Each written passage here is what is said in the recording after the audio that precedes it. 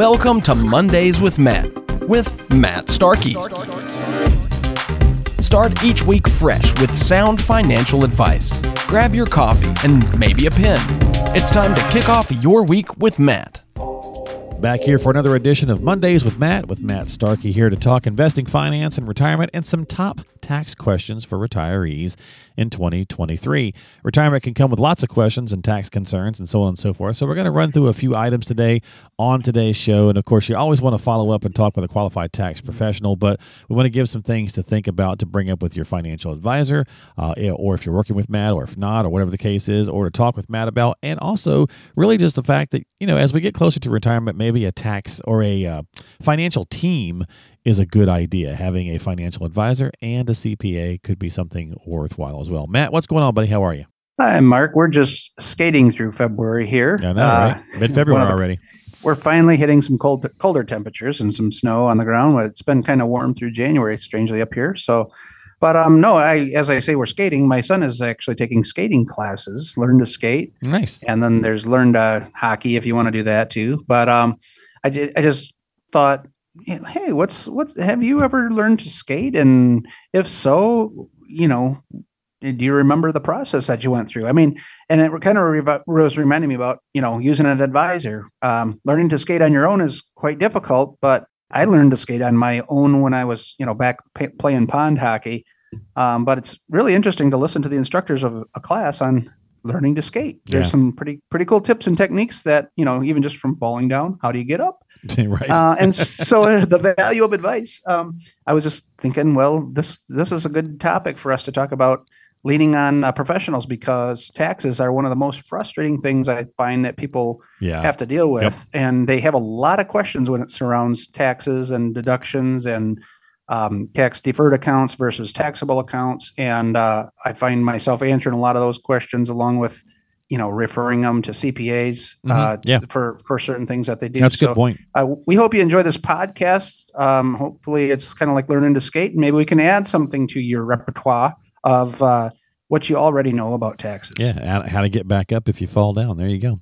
All right, so let's do the first one. So we'll get into some of these. What are the tax implications of withdrawing money from retirement accounts? To your point, you just kind of touched on that. So what are some of the implications to ponder? Well, that's a good question. So tax implications, withdrawing from our retirement accounts does affect all of our other income, because we're going to assume for our first example here that we're taking money out of our IRA or our 401k. When we put the money in, we took a tax deduction. That means we got to deduct that from our income. Therefore, we paid less taxes by putting that money away in our earlier years. We were hoping when we did that we're going to be in a lower tax bracket at retirement, because when that money comes out now, it's going to be added to our taxable income. So tax implications of that are you're going to pay income tax. If you're in a state that taxes your income as well, you pay federal and state taxes on the money coming out of those retirement accounts. Tax implications of that will eventually can affect your Social Security payments. So when we start out, if you're married filing jointly and your income is under $32,000, you don't pay any tax on your Social Security benefits, which is nice.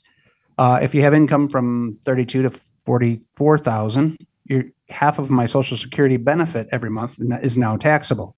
And then if I have income married filing jointly over $44,000, 85% of our Social Security benefits become taxable. So withdrawing from taxable retirement accounts does impact our Social Security. We can also have tax-free money coming from a Roth, which does not impact our Social Security in the same way. So There are implications, and how you receive your money and when you receive your money, you definitely want to talk with us. And we want to kind of create a mock income scenario so that we can verify the best way to pull money out of your retirement accounts when it's time to take that money. Well, you mentioned number 2, so touch on that a little bit for me, which is Social Security benefits. Can they be taxed, or will they be taxed? And some people still don't realize that it is possible. Oh, yes. Thankfully, we live in a society that's, a lot of people are prosperous. I mean, I think... I really thought you were going to say we live in a society where we get taxed a lot. I was like, yeah, we do.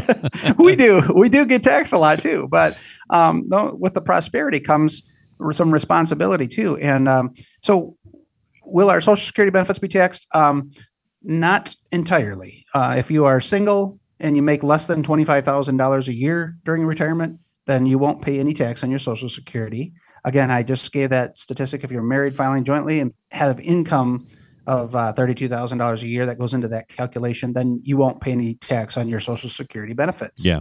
However, there are two grades. I won't give the income numbers, but if you're single and if you're married, you can pay up to 50% tax, 50% of the benefit could be taxable, or 85% of the benefit could be taxable, depending on how much income that you make. So, double income married couple, and if they both have pensions and Social Security, there's a very good chance you're going to pay the highest tax. 85% of your benefit for Social Security will be taxed. Yeah, and it just to kind of clarify, folks, we hear that, we panic. It's up to 85, right, Matt? And it's the tax rate is not 85%. Right, thank you. Yeah, because somebody's like, oh my God. Yeah, no. So 85% of your benefit or 50% of your benefit could be taxable. Could be, right. But it depends on your income. So one of the benefits of having a higher or paying taxes means that you have a higher income, and so I guess if you have to be thankful for something, that's what there you go. Or you have a good income. There you go. All right, next one. How does the Secure Act affect my retirement income and taxes? Well, we just talked about some changes to that on the prior podcast earlier this month, Matt. And one of the places that it might do that is through the extenuation of the RMD age, right? So it's going to allow that money to grow even more, which could make your taxable bill higher when you have to go do those RMDs. Yeah. The Secure Act can definitely, when we do the RMDs, if our accounts have grown, if they scale back that required distribution age, naturally, that's going to let your accounts grow a little bit more before you have to take money out, which can cause you to be in a higher tax situation when you do have to pull money out. However, the Secure Act also, does allow us it does roll that age back. So we won't have to take money out. We won't be forced to take money out of our pre-tax accounts for a longer period of time. So gives you some time for planning, I suppose. It gives you time to plan. And if you don't need the income, you can stay in a lower tax situation for longer now that the retirement age or the required minimum distribution age is rolling back. So eventually that's going to hit 75, and who knows? There could be changes in the future. They may make it farther. And we'll talk about a way to be tax efficient with that in just a second. Let's do the next one on my list, though. Tax changes. How might tax changes by moving to another state affect me?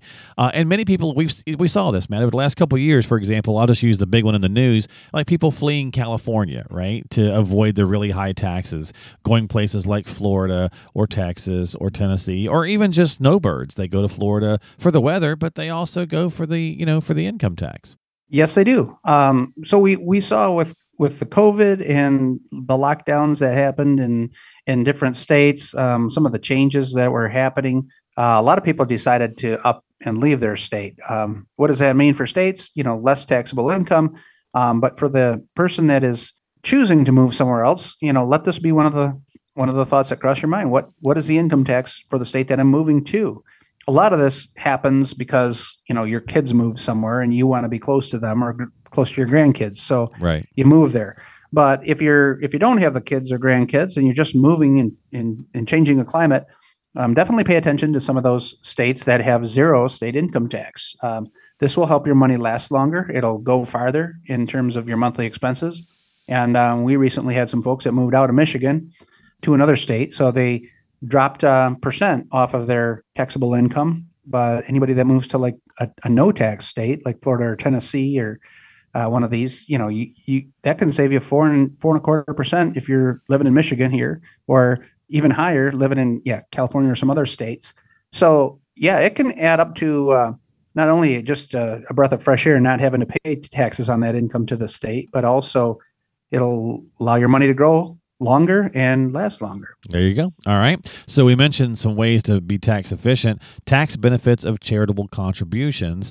Now, you still got to think about the tax deduction, the things that we're all under right now with the new tax code. So they're still pretty high to meet. But, maybe what's something to do with those RMDs is something like a QCD. I know I'm throwing out a lot of jargon here, but that might be something that can help you look for taxable benefits with charitable situations. We want people that listen to this podcast to know what you're talking about. What's this RMD QCD stuff? Well, tell us what it is. I'm going to define it. So what happens is to our tax benefits, since the tax code changed a few years ago, most people don't give away enough money to take a standard deduction for their taxes. So the standard, in other words, the standard deduction is much higher than what we used to itemize for charitable contributions. So one way that you can still take advantage of that is either give away a larger chunk through an analysis on your income. But what we find happening in most cases is people that have to take out those required minimum distributions. If you're taking RMDs, required minimum distributions, you're going to qualify for what's called a qualified charitable deduction or distribution. You can take this qualified charitable distribution and deduct. You're not deducting, you're really never adding that money to your income. So if my RMD, if my required distribution is $10,000 this year from my IRA, that means I have to take out $10,000, add it to my income and pay taxes on that money. Mm-hmm. And then if I'm going to give to church, let's say I give away $5,000 a year to my church, right? Or $400 a month, $4,800. I can, instead of taking my $10,000 and paying taxes on it first and then giving it away, I could just fill out a form that sends it directly to my church or charity for the $4,800 that I was going to give anyways. Right. And then it never hits my tax return. It never hits the bottom line of my tax return. Yeah, and it satisfies part of your RMD, right? So you're almost halfway in that scenario. You're almost halfway there. So yeah. So what happens then is the IRS says, yeah, that's okay if you gift it to an approved 501c3 charity or nonprofit organization. Then we will forgive that amount, or you will have satisfied your RMD for that dollar amount that you gift directly from your IRA to a charity. Yeah. So it's a great win-win situation because the charity gets to use that full amount and you get to gift the full amount without having to pay income tax on it first yourself. So definitely I use this strategy a lot with clients. And if you're not using this, you should definitely give us a call and look into it because this can save you a lot of money in taxes. And I always say it's the best way that we can kind of force the government to not collect the tax that they were going to charge us anyways. So yeah, especially if you're charitably minded, right? So you get that chance to satisfy that personal itch, if you will, because that way you can give to charities. And again, to Matt's point, it has to be a qualified one. It can't be your cousin Fred's favorite charity. That's him, right? Right. And you can't give it to your kids that's and right. take the deduction. It's got to be a qualified 501c3. Right. I mean, you can gift money to family members, right? But that doesn't come off. There's different little things there too. But to your point with the QCD, yes, it has to go to a qualified. That's why it's right there in the title, right? Qualified charitable deduction. So that's another great point. And that didn't change with the RMD age. It used to be tied, like when they were all 70 and a half together, they were tied to each other, but they codified that part of it, Matt. So that while the RMD age is pushing back, the 70 and a half stayed the same. So you could start doing QCDs once you're 70 and a half. So that's right. Little tidbit. All right. Next one, Matt, the tax issues. Any tax issues will show some love to small business owners, since you are one, with starting a small or side business in retirement. Maybe you want a side hustle in retirement. Maybe you do. A lot of people like to side hustle, and some of them are forced to. But sure. Yeah. So if you own a small business, or maybe you're thinking about, you got a hobby and you can make a little money at it. It doesn't hurt to start a small business, and there's a lot of things that you can take tax deductions for using for your business. That goes for anything from sections of your household. If you utilize an office at home, you can talk to your accountant about writing off a certain percentage of your utilities and all of that. That square footage of your house. But also, you can do things like, hey, if I got a couple that is a friend, and they have a unique little business. He just retired, but they're keeping this business, and they do some like laser engraving on collectible items. So what they do is they go up north and they'll visit a business. Maybe it's a winery or maybe it's a hotel, and they'll write off their trip because they customize a giveaway item and they take it to the business. Their hope is that the business will give them an order or a job to provide some of these things for their clients. But at the same time, they get to write off the mileage. They get to write off the cost of the hotel room. And, if they have to have a glass of wine or something while they're there, that's a business expense. So there's a lot of ways that you can write off business expenses when it comes to transportation and mileage. Again, if your child lives in another state, you might just say, hey, I might have to start a business providing services for somebody in North Carolina. Right. But I got to travel there, so I got to get there. So yeah, there's a lot of ways that you can creatively, your business can't be a losing proposition. It's got to be something that's legitimately recognized, and you file a license to do. But some people can turn a hobby into a business, or hey, maybe you're just providing a service. Maybe you're a massage therapist who wants to retire, and if you go on vacation and I think there's some rules to this, but if the travel day there and the travel day back can be travel, but then you just got to do business a couple of days while you're on vacation, and there you go. All right. Well, let's do one more bonus one, Matt, and we'll wrap it up. What about like a resident situation? So can you create a tax problem for yourself by selling a primary residence and maybe moving to renting or downsizing? We've seen folks doing that the last couple of years as well. Yeah, this is kind of an interesting topic because as we talked about, a lot of people will move in their retirement, and that might be moving closer to family or something like that.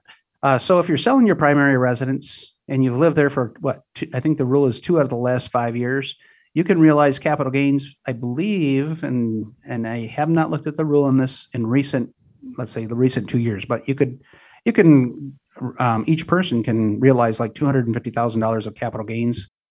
So if you're selling your primary residence, there's a good chance we're not going to have any tax situations. But if you sell that cottage that is highly appreciated or maybe passed down through the family, grandpa built it and you guys inherited it, and now you're going to sell it. That cottage on the water that used to be worth $50,000 is now worth $500,000. Right. You could put yourself into a big tax situation. So definitely want to call your advisor on that. Definitely give us a call and let's walk through the scenario, because some people will just not think about this, and this can impact lots of other areas if we suddenly have to pay a lot of taxes on that sale of the property. So your primary residence, not so much, but it could be impacted if you had enough gain there, or if you haven't lived there long enough. But oftentimes, that extra land that you had or the cottage that you have, if you get rid of those, you might pay some tax consequences there. All right, folks. Well, thanks so much for hanging out with us here as we talk about some top tax questions for retirees. If you've got some questions, need some help, definitely reach out to Matt. As he says, he helps folks with a lot of these pieces whenever he's putting things together, but he also can help you with referrals to CPAs and just working together with folks to make sure we're being as tax efficient as possible. So don't forget to subscribe to us on Mondays with Matt on Apple, Google, Spotify, whatever podcasting platform you like to use. You can find all that information at Matt's website, GreatLakesRetirementSolutions.com. You can click on the podcast page from there, and there's other good tools, tips, and resources at the website, GreatLakesRetirementSolutions.com. Matt, thanks for hanging out, my friend. Anything else before we go? No, not too much. Just want to say thank everybody for listening, and hey, if you got somebody that is in one of the situations we're talking about, we'd love for you to share this information with them. So send them an email with a link, or let them know to search up Mondays with Matt and start listening to the podcast. Sign up for our email. We'd love to be in your inbox as well. So thanks for listening. Absolutely. Yeah, and you can find that the info and you get the email newsletters there. Stop by the website. Again, a lot of good tools, tips, and resources there. GreatLakesRetirementSolutions.com. We'll see you next time here on Mondays with Matt.